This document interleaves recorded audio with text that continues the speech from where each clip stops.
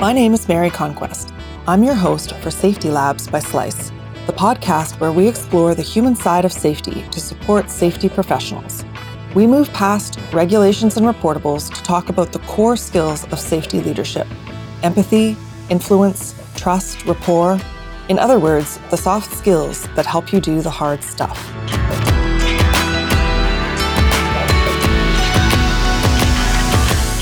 Hi there. Welcome to Safety Labs by Slice. Today's guest wants to help the safety industry evolve in its understanding of what training is, why we do it, and how to make it effective. His expertise is not just in training, but in training the trainers. We'll talk about how you can know whether a training session will be effective, what you should look for if you're hiring an external trainer, and how you can improve your own training skills. Cameron Hackold is the CEO of Hayland Learning, where he directs the design and implementation of safety courses, as well as instructor training and facilitation. In 17 years of working in the safety training field, he's developed curricula for organizations from diverse industries, such as retail grocers, school districts, and the roofing industry. He's worked as a trainer and a consultant in a wide variety of safety instruction topics, such as auditor training, fall protection, e-learning development, and leadership training. Cam teaches coaches and mentors instructors to enhance the retention and engagement of adult learners. He joins us from Langley, British Columbia. Welcome. All right. Thanks. Appreciate it. Can you tell me a little bit about your journey in safety and how you decided to embrace training and build your expertise there? Yeah, I'll talk a little bit about safety and then go to training. So I ended up getting into safety because I was a first aid attendant on a construction site years ago. And in my evenings, I was studying to get a degree in psychology. I only did one course and then stopped, but that one course was fascinating. And I learned about behavioral conditioning. So I wanted to try some behavioral conditioning on our workers to get them to work safer. And the safety manager at the company thought I was a weirdo and doing this type of stuff was stupid. So eventually he left and I got promoted to his position.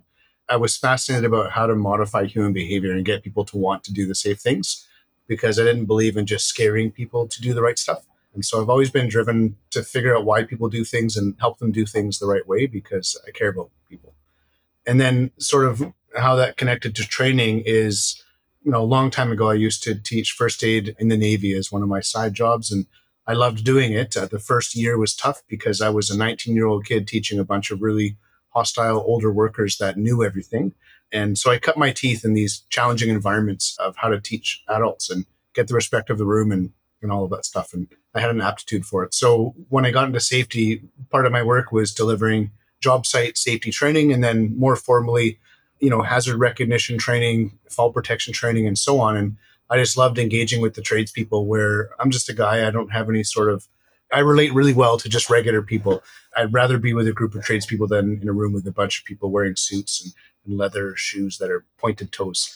So because I do that, when I train people, I just talk to them in their plain language. And it's fun getting people that are family men and family women that just want to go home and have a good time in the summer and, get a few beer. They're often in the safety class because they were voluntold to be there.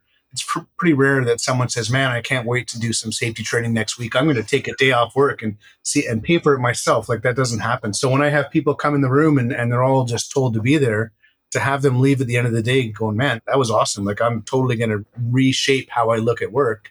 It's great. So finding out how to solve that puzzle of personalities is fun. Great. So you've been in training for a long time. And from a conversation we had earlier, I could tell that excellent training is really important to you. One of the things that came out was that you see issues with the way safety training is often delivered. Not always, but often. You talked about some instructors offering, this is a quote, a sliver of diligence with a big slice of negligence, which I thought was just a nice turn of phrase. But can you expand a little bit about what you mean and then let us know how big is this problem? It gets me so frustrated because, one of the things, and I think a lot of us can relate to this, whether we can think back to a time when we were teenagers or if we have teenagers or kids, if a parent gives an instruction to their kid, says, hey, can you grab the dishes? And the kid doesn't do anything, but they also don't say anything. The parent might say, hey, can you grab the dishes? And a bit louder and the kid doesn't say anything. Then eventually the question is, did you hear me? And the problem there that we all know and feel in our gut, aside from being frustrated, is that communication is going one way. And in the military, what we learn about is two-way communication or closed loop communication. So when you're on the radio talking to a fellow warship about engaging an enemy, you don't just say, hey, Tango Alpha, this is Victor Tango, over. And they just sit there and go, yeah, I'm sure he knows that we heard him. Like there has to be this two-way street. And so often training is just that one-way thing where we're shoveling content or we're shoveling safety at people and we're treating them as inanimate objects that our job is to have money come in because of people being in the class. And as long as they sit there and they don't fall asleep or sleep too much and they check the boxes at the end of the day, then we're good, we're safe, and we're diligent. And the last part is there's so much talk around, well, at least we've covered ourselves legally if something goes wrong. And that effing pisses me off so much when people talk about if something goes wrong, I'm covered. And it's because that something shouldn't go wrong in the first place. And if we're planning for people to die of how we're going to make ourselves look good, then we are totally screwed. The plan for me when I work all day, when I go to bed at night, is in my gut, how do I know that the people I worked with today are going to go home at the end of the day? And how can I support that happening? Covering my ass is the last of my concerns because I'm trying to cover their ass. So long story short, communication and training is often pushed at people and they're treated like inanimate objects, and we don't do that. I had to wrap it up. I would have just gone on all day. No, it's fine. I mean, it comes down to caring, right? Whether you care about people or whether you care about, as you said, how you look if things go wrong. So you've done hundreds of direct training sessions, but you also train people to be trainers. Is there any difference or between teaching sort of future trainers versus teaching students like direct safety skills? Yes, certainly. Not that training isn't a direct safety skill, but you know what I mean. Teaching as opposed to teaching a specific skill. It certainly is. It's different in that it's the same, like you're working with a group of people, but it's sort of you're teaching a topic on top of a topic. So it's a bit meta, I guess, and then people say, well, who trains the trainer that trains trainers? And it's like this chain that never ends. So it's different that way. It's also different, now that I think about it, it's pretty uncommon that an instructor candidate comes into the program where they were told they had to be there. So there's one thing right off the bat is I'd say 80% of cases, the students aren't only wanting to be there, they're excited. Like they want to grow their career. They want to open up options in their career, but they also want to get past their regular day-to-day. They want to learn something new. So that makes a huge difference. The other focus, though, is that when we're teaching a safety class to end users, we're teaching them how to think about their day. Whereas when we're teaching an instructor class to instructor candidates, we're teaching instructors how to think about their students, not how to think about themselves. So one of the concepts we get across to the instructors is the sooner you can stop caring about yourself as something special, the better you'll be, because your job isn't to look good or be cool. Your job is to help people go home. And the sooner you can get over yourself, the better, right? If my fly's undone, okay, I'll pull it back up, but it's not like I'm going to leave the day and go, oh my God, this class is over. It's just part of it, right? So. Yeah, and we're going to get into more specifics about your ideas about training, design, and delivery and that kind of stuff too. But first, I have a couple more questions. Most safety professionals have given some kind of employee training, whether it's safety onboarding, toolbox talks. So those are kind of obvious instructional roles. In your experience, are there areas of safety work in which safety professionals, they don't typically see themselves as instructors, but you think that it might help to approach that work with a teaching frame of mind? I think when you said initially that they find themselves in these situations where they're teaching, and I think you said it as though that they thought it was obvious. And that's the first part is often I don't think they do. So safety, professionals, the most common way they might find themselves in that situation is if they're in the construction industry, they might find themselves at a job site in the morning. And there's, let's say, 50 workers, and they're all kind of standing around in a big circle, like getting ready to start the day. And the safety person, or sometimes the superintendent, has to lead a morning toolbox talk. And it might range in time from 5 minutes to half an hour. And that is 100% a training session. in my mind, training is really just a fancy way of saying two-way communication. It doesn't really matter what the topic is. And in this context, at least. So the people leading these toolbox talks have the most impact on our day-to-day level of awareness for workers, and probably the least utilized, because when we talk about people pushing information at others like instructors do, that's what they do at those toolbox talks. And taking the frame of reference of like, how can we design this toolbox talk in a way that engages the people in it rather than treating them as inanimate objects? How can we ask them good questions to stimulate thinking? How can we see that they've learned or got value from this? How can we leverage the people in the space that have experience rather than talk at them like they're stupid when they've done this for longer than I've been alive? Those are things I think that would be amazing for any safety professional or professional to think about when they go in to work with a group of people, rather than just, pick up a piece of paper and read at them for 10 minutes and then finish up with any questions. And there's never any questions. Yeah, that's right. I just want to go on with the workday. Okay, so when you think about safety training, you divide it into two kind of large areas. There's design and delivery. So I'd like to talk about both, but let's start with design. And then, folks, I'm looking at sort of a tree that Cam has given me ahead of time. So design also divides into two large areas, which is designing the process and designing the materials. So I think a lot of discussion about course design tends to focus on designing course materials rather than on designing the processes. Is that a fair observation? Yes, you nailed it. Okay. Yeah. Let's make a good PowerPoint, not. That's right. Yeah. Okay. So you look at different elements of the design process, and I wanted to highlight a few of them and just sort of ask you about them and let you speak to them. So one of them is stakeholder analysis. Can you explain what you mean by that? Yeah. So when we're building courses, the most important person in this whole thing is the person that's going to take it, regardless of who's paying for it. If a client is paying me to design a custom course, sure, they're paying for it, but really it's their workers that I need to consider as the most important person. So the way that I talk, the way that I read, the way that I interact with information isn't the way that everybody else does. And if I'm teaching a course that might have to be delivered to, let's say, primarily laborers that are somewhere between 20 and 40 years old with a low literacy level who work in the field all the time, then planning an entire day of highly technical training where they're sitting in a classroom and they have to memorize long passages of words and regulatory references and all this stuff, it's going to be a bad thing. So I have to start is who's going to be in the room and how could this learning be designed for that person and sort of what's going to work for them. Other stakeholders, like would you consider in that situation where, someone is paying for you to design the course, they might not be the sort of the most important stakeholder, but would you consider them a stakeholder as well? Certainly, yeah. I kind of just ignored that. Unfortunately, I just don't really care about anybody else except for the students, but there's the client or the industry association.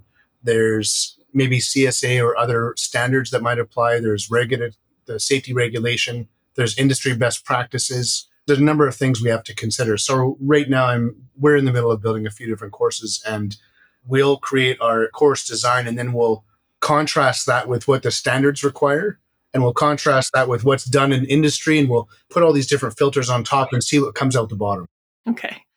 So another element in the process is alignment and the various activities that lead to alignment. So who's aligning with whom and how is that accomplished? Yeah, and the term alignment, I don't know if it's probably not commonly understood, but in course design, it's not necessarily aligning with whom. It's more that we're aligning what we see at the beginning of the course to the course experience to what happens at the end of the course. So if we say in this course, we're going to learn 3 things, and in the course, they learn 10 things, and at the end of the course, we test them on 1 thing, that's a very misaligned course. So our job when we're doing this is to make sure that we've got a clear goal of what we want to have happen for these people. Like what will be the benefit of them taking this training? And then from there, we basically go through this painful process of identifying all of the objectives that we want them to sort of know or be able to do. And then all of the course content and learning activities have to mesh up or match up with all of those objectives. And at the end, we have to do our assessment to make sure that all of these objectives can be assessed in a way that aligns, I guess, with how the course was taught. Okay, so it's like it's one part consistency of structure, Yes. but it's also kind of consistency of purpose, I guess, right? Like you start out with your goals and you make sure that everything's supporting that. Yeah, I say painful because it's arduous, right? Especially when you get into, big courses. We got a 5-day course we're working on, and it's just, it's going to be a lot of work, but worth it. Yeah. So you also mentioned in the process testing, editing, and repeating. So would you say that in a sense that course design work is ever done? No, it shouldn't be. I was in a course recently, and the instructor acknowledged that what we were covering and what was on the slide was different than what was in our workbook, because our workbook, the training agency had made so many copies that they just needed to get through the rest of the copies. Yeah, and that just made me sad because, like, here we are suffering because the company saved, I don't know, 1,000 or whatever amount of money they saved. And, like, for example, one of our courses, it has to change at least every year or two because what's happening in the world changes. We've got different incidents occurring. And with our Working from Heights program, 2 years ago, deaths from ladders was at 27%, but now it's at 45%. So our course I think it has to move with the times and focus where the focus is needed. So we're going to be doing a bit more ladder training as part of this course because that's why people are dying. So it should be a sort of a fluid thing as much as it can be. Okay, so let's get to materials. Where do you think, other than what we already mentioned, which is focusing on the materials to the exclusion of looking at process, where do you think many instructors go wrong when it comes to learning materials, or where are a few places they might go wrong? Well, sometimes I don't ever want to say, like, I think instructors are bad or doing the wrong things. We're all just people trying to do our job. And one of the reasons I started this company is because I got frustrated at being an instructor that's stuck with materials that someone else gives me. Because if you have bad materials and you're a great trainer, you can create a good training experience. But if you have great materials and you're a great trainer, that's so much better. So a lot of instructors, I think, have a lot of potential. They might not have had either the training or the right people to be exposed to, or whatever it is, to know what's possible to have training be a good experience for all. And they're stuck with bad materials and an employer or an organization that doesn't think this way. They just think, oh, we got to get the check boxes done, get all the stuff out there and get the people trained. What are some hallmarks or maybe patterns of things that you would consider bad materials? Like, what does bad look like in this situation? Out of date. You did already mention out of date. Yeah, one of them is this would be a bad course, and it doesn't matter what the topic is, but if you see pages of text and there's nothing for people to do there, images are great if needed, but as a student in a class, when I'm looking at this, what I know when I go into a course, if I see that book, is I'm going to be sitting here all day waiting for the course to be over. So wherever statements can be converted into questions is where we have lots of opportunity. So that was something we talked about yesterday in the instructor course we just finished. Is one of the instructor candidates said, how can I take all this content and make it so people are engaging with it? It's like, just change the period at every sentence to turn into a question mark and give people space to think about it. Yeah. And so for people who are listening on the podcast alone, what Cam was holding up was essentially a wall of text. Like, it was a page with, instructions and questions and points. But when you look at it, your first impression is just that it's, to me, a wall of text, which is something that just doesn't work for communication. We're learning that a lot in digital design. So that was design. I'd like to move into course delivery now. Okay. I think there's something that everyone can learn about how to improve their delivery. I don't think anyone has reached perfection. No, there's no such thing. So talk to me first about the physical instructional space and what effect it has on learning. I love that you're asking this because it is such a big effect. So if I'm getting a call, actually today we had one from a client where they wanted to train 9 people. And the first question is, do you want the training on site or do you want to run it at our training center? Because if it's at our training center, I know the number of people and how it's going to work for our environment. We set the environment up here to be open, clean, clear, welcoming, spacious, have people have the ability to interact with each other. The seating is probably one of the most important things, that when a learning environment is set up with rows of seating, that will create a dramatically different environment if you have a square or a rectangle or something where people can see each other while we're in class. Other things like might seem minor but are important are the temperature. Is the room too hot or too cold? Is it too loud? Are you too near traffic or construction? Will that be distracting? Will people have phones ringing in the background? Will you have coffee available? Is lunch being provided? If not, will they have enough time to get lunch? What's our accessibility to audiovisual equipment? Are people going to be tripping over wires? There's maybe 100 things you could consider, but to say it's not important would be a huge oversight. And the more information I can have about proposed space before I get there, the better. So often I'll require the client to send me at least one picture of the space or a floor plan, because some companies will send 20 people into a C-can in the middle of nowhere. A C-can is basically just a box that you'd see on the back of a semi-truck, like those shipping containers, essentially. And cramming a bunch of 20 tradespeople into a C-can for an entire day of training it's a lose-lose situation for all involved. Yeah, so the space is very important. Yeah, not comfortable, stuffy, too hot, too cold. Okay, so now the flip side, how does online training, because I know you do or have done some online training, how does that affect instructional space? Obviously, it's a different space. So what do you try and keep in mind when you design online courses? It's interesting. In some ways, it's a lot simpler because, in this case, you're at your own place. You've got your background, your environment. If you have tea, great. But if you don't, there's nothing I can do about it.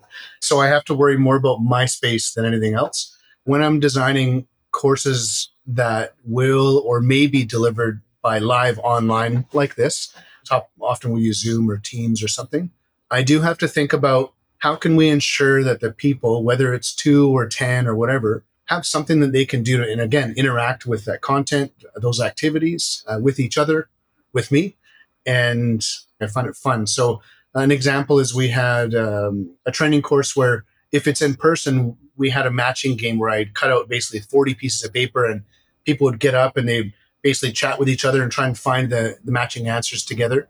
And in this case, we had 4 people in the room with me. And then we had 2 people somewhere else on the same Zoom call with us, like in a big boardroom. And then we had a third person all by themselves, like in Fort McMurray or something. And I'm like, how can I, make it so that they're involved? So what I did was the night before is I emailed 2 of the pages to one group and 1 page to this other person. And I said, before class, I want you to cut out the stuff from these pages. And then I omitted those pages from our in-person group. So when we did the activity, we all did the same stuff and we're all chatting back and forth. And eventually you don't really realize everybody's in different places because we're just interacting and having a good time. But it can be easy to get into the trap of just lecturing. And even right now, I have this alarm bell going off in the back of my head where if I talk for more than a minute, I start being like, oh my God, I need to have people doing something other than just listen to me. But you're specifically asking me to talk at me. That's part of the deal. This is how this one works. Okay, so you have said that the 2 big instructor competencies are asking questions and answering questions. So let me ask you this question. Why are questions so important? I like that. Questions create that opportunity for us to have this cycle of communication or reciprocity between, the facilitator or instructor and everybody else in the room. And if we had good questions, it opens people's minds up and it opens up their egos without you challenging them or fighting with them. So often, we'll get those rough and tough tradespeople in the room and they know everything. They've been there before. They know all this stuff. And so if I start telling them a bunch of stuff, then, it's going to bounce off them like water off a duck's back. But if I ask questions, you can't argue with a question. You can't tell me I'm a jerk or that I don't know what I'm talking about. If I ask you, what do you think about this?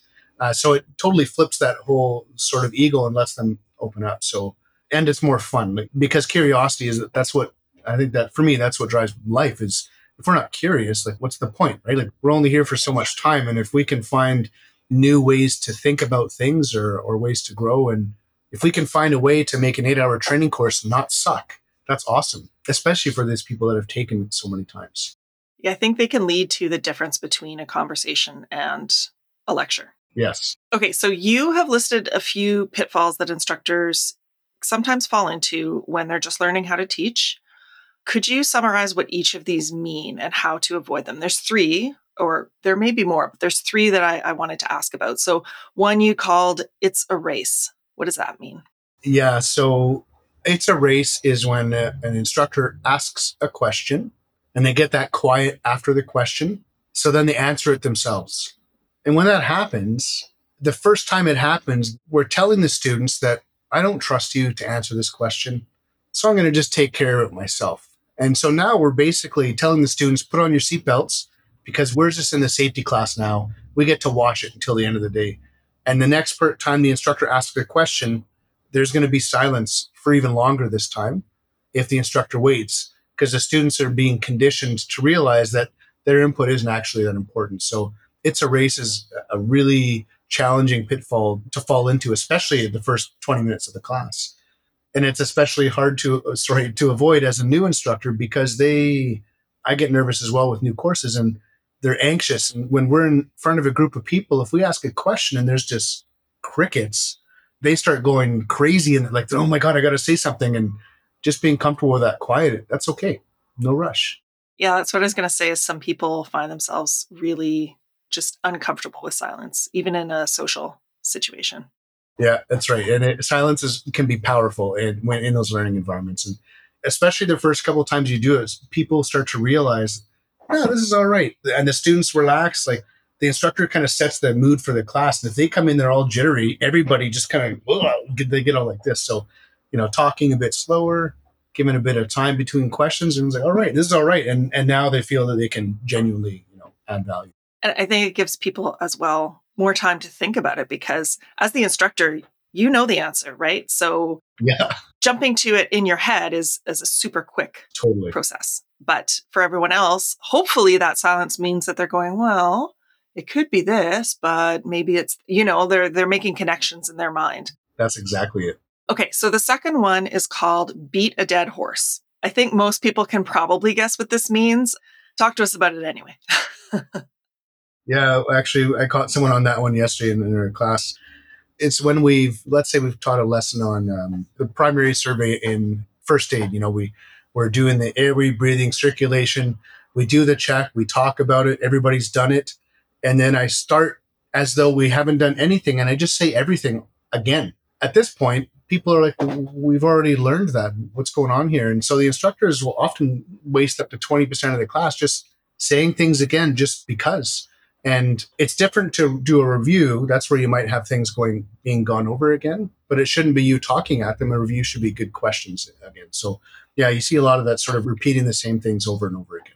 Do you think people, I know in sort of the marketing world, people talk about someone has to hear a concept or, see your ad or something 7 times, whatever that stat is. Do you think that might be the reason why people do that? If that was the reason, and I would love to know that I'm totally incorrect and everybody's doing this consciously. In my experience with instructors, they don't realize they're doing it. I do agree, though, that repetition can be a really useful tool. The way that I'll often try to use that instead of saying something at someone 8 times is I'll try to get them to tell me those 8 times. So they're kind of applying it rather than just hearing it. But you're totally right. Repetition can be really useful, especially when it comes to emergency. Yeah, but I think the word tool that you used just then is probably the key, right? Totally. If you're using it consciously, you're using it as a tool. If you're not, you're being a tool. No, you're just... Well, that's what I'm a tool every day. But yeah, we might, learning these things, we might still do all the same stuff, but doing it consciously is different than just doing it because you don't know you're doing it. Yeah, of course.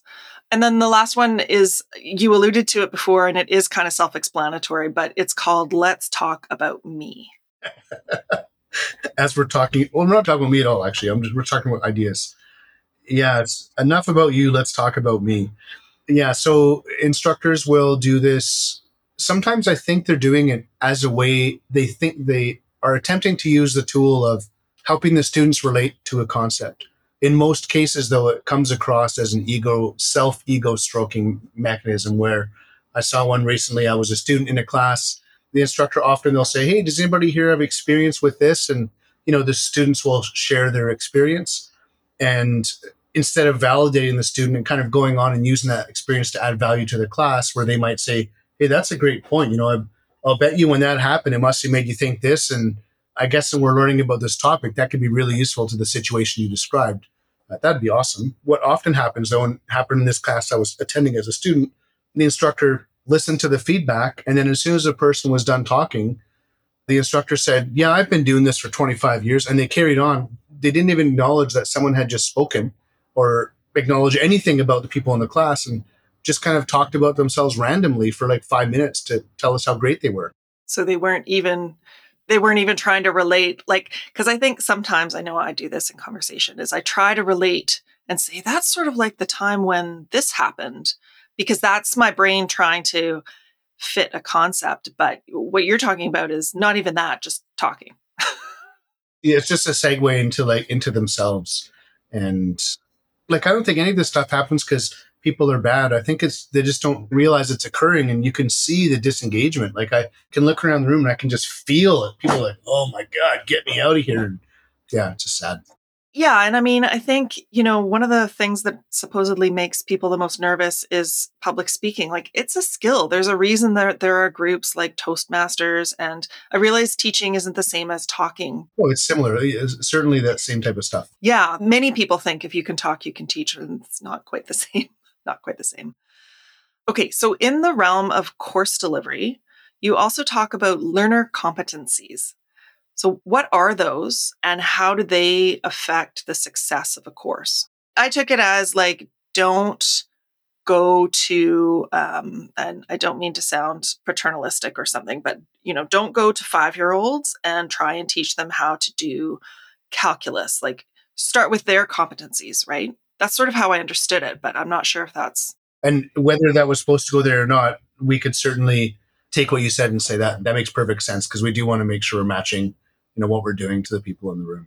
And it kind of like alignment too, right? Where you said people who are, say, not used to sitting down all day, or people whose literacy levels might be different, or that kind of thing. That's right. So if one of our listeners is looking to hire an external safety trainer, what are some red flags that you would like them to look out for? Oh, yeah. So one, and this is my bias, I'm sure it's not objectively correct, but if they sound like a dick, like, because just some people, they come across, like, if they go, oh yeah, like when people have that tone of voice, or, oh, I've been doing this for this amount of time, I'm done with you. So I find if people just talk at me about how great they are, I guess it's related to the enough about you, let's talk about me. I would never want to hire someone like that if I could avoid it. I'd probably ask a bit about what drives them, as an instructor, because there's a lot of instructors that genuinely have a deep passion for helping other people learn. That's amazing. And if they don't have that passion, I just wouldn't want to hire them. And if you're hiring someone to build a course, if one of their first questions is, how long do you want the PowerPoint to be, then that would scare me a bit. I'd want someone that you're hiring to build a course to ask you questions like, why are we doing this course? How will this help the people that are taking it? Is the instructor concerned about the quality of product, or how much they're going to get as a price? Because quality, I think, is more important than those other details. Are there any things that you would look for specifically? Obviously, the inverse of everything you just said.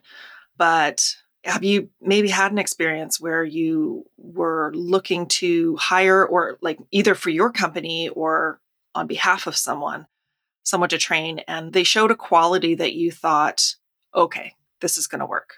Yeah. I'm big into people that are authentic, and that's probably the most number one. Everything else is kind of doesn't really matter as much. I think authentic human beings that, no plastic people allowed, and people that genuinely care. And it's okay if someone does 9 to 5, 5 days a week, and they're with their family or whatever afterwards, that's fine. But while they're there, they need to care deeply. I don't expect people to work 24 hours, but if we're bringing our body to work and not our mind and not our heart, I wouldn't want to work with those people, because I am lucky to work with people that care.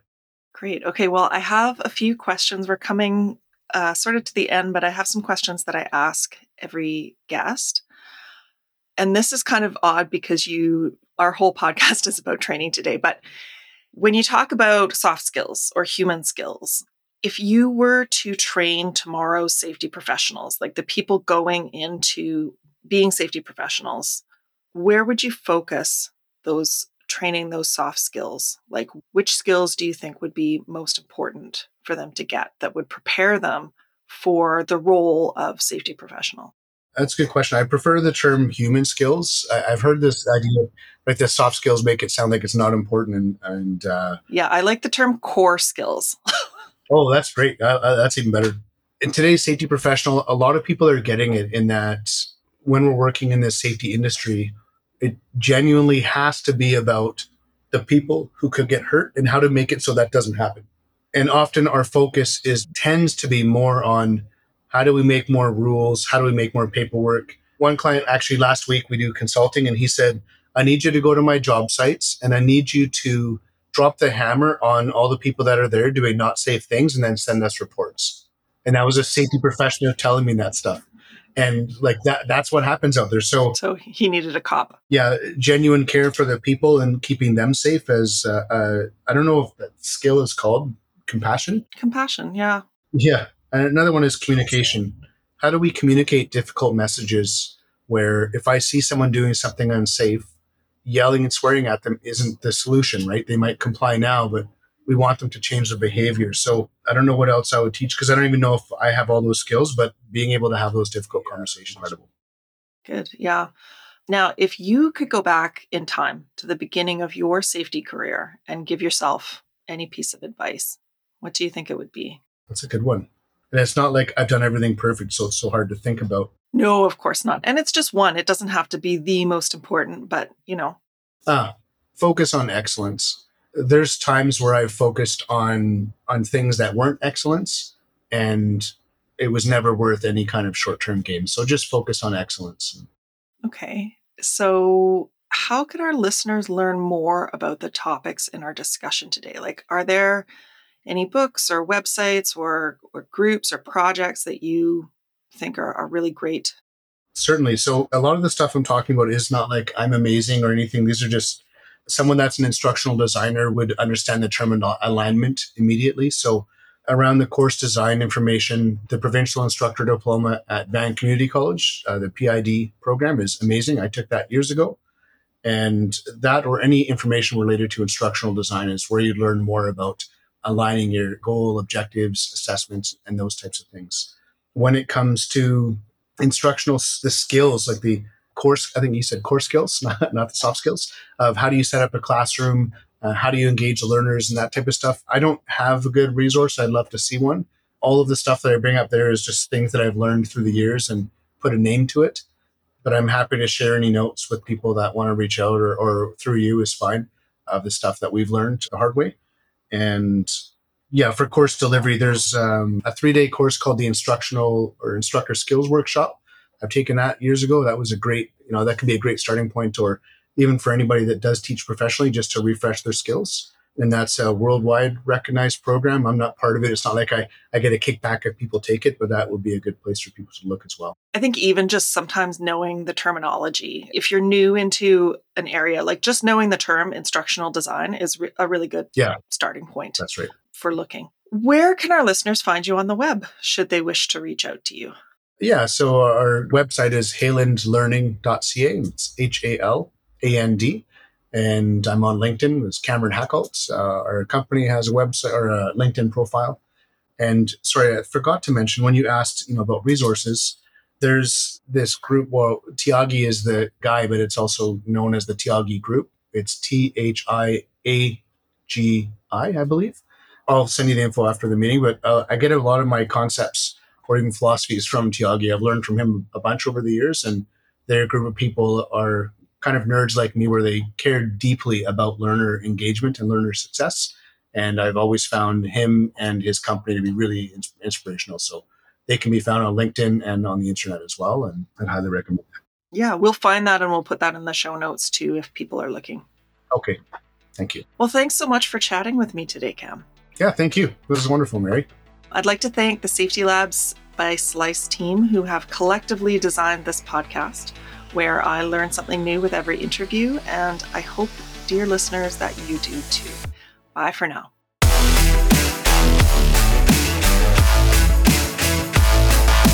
Safety Labs is created by Slice, the only safety knife on the market with a finger-friendly blade. Find us at sliceproducts.com. Until next time, stay safe.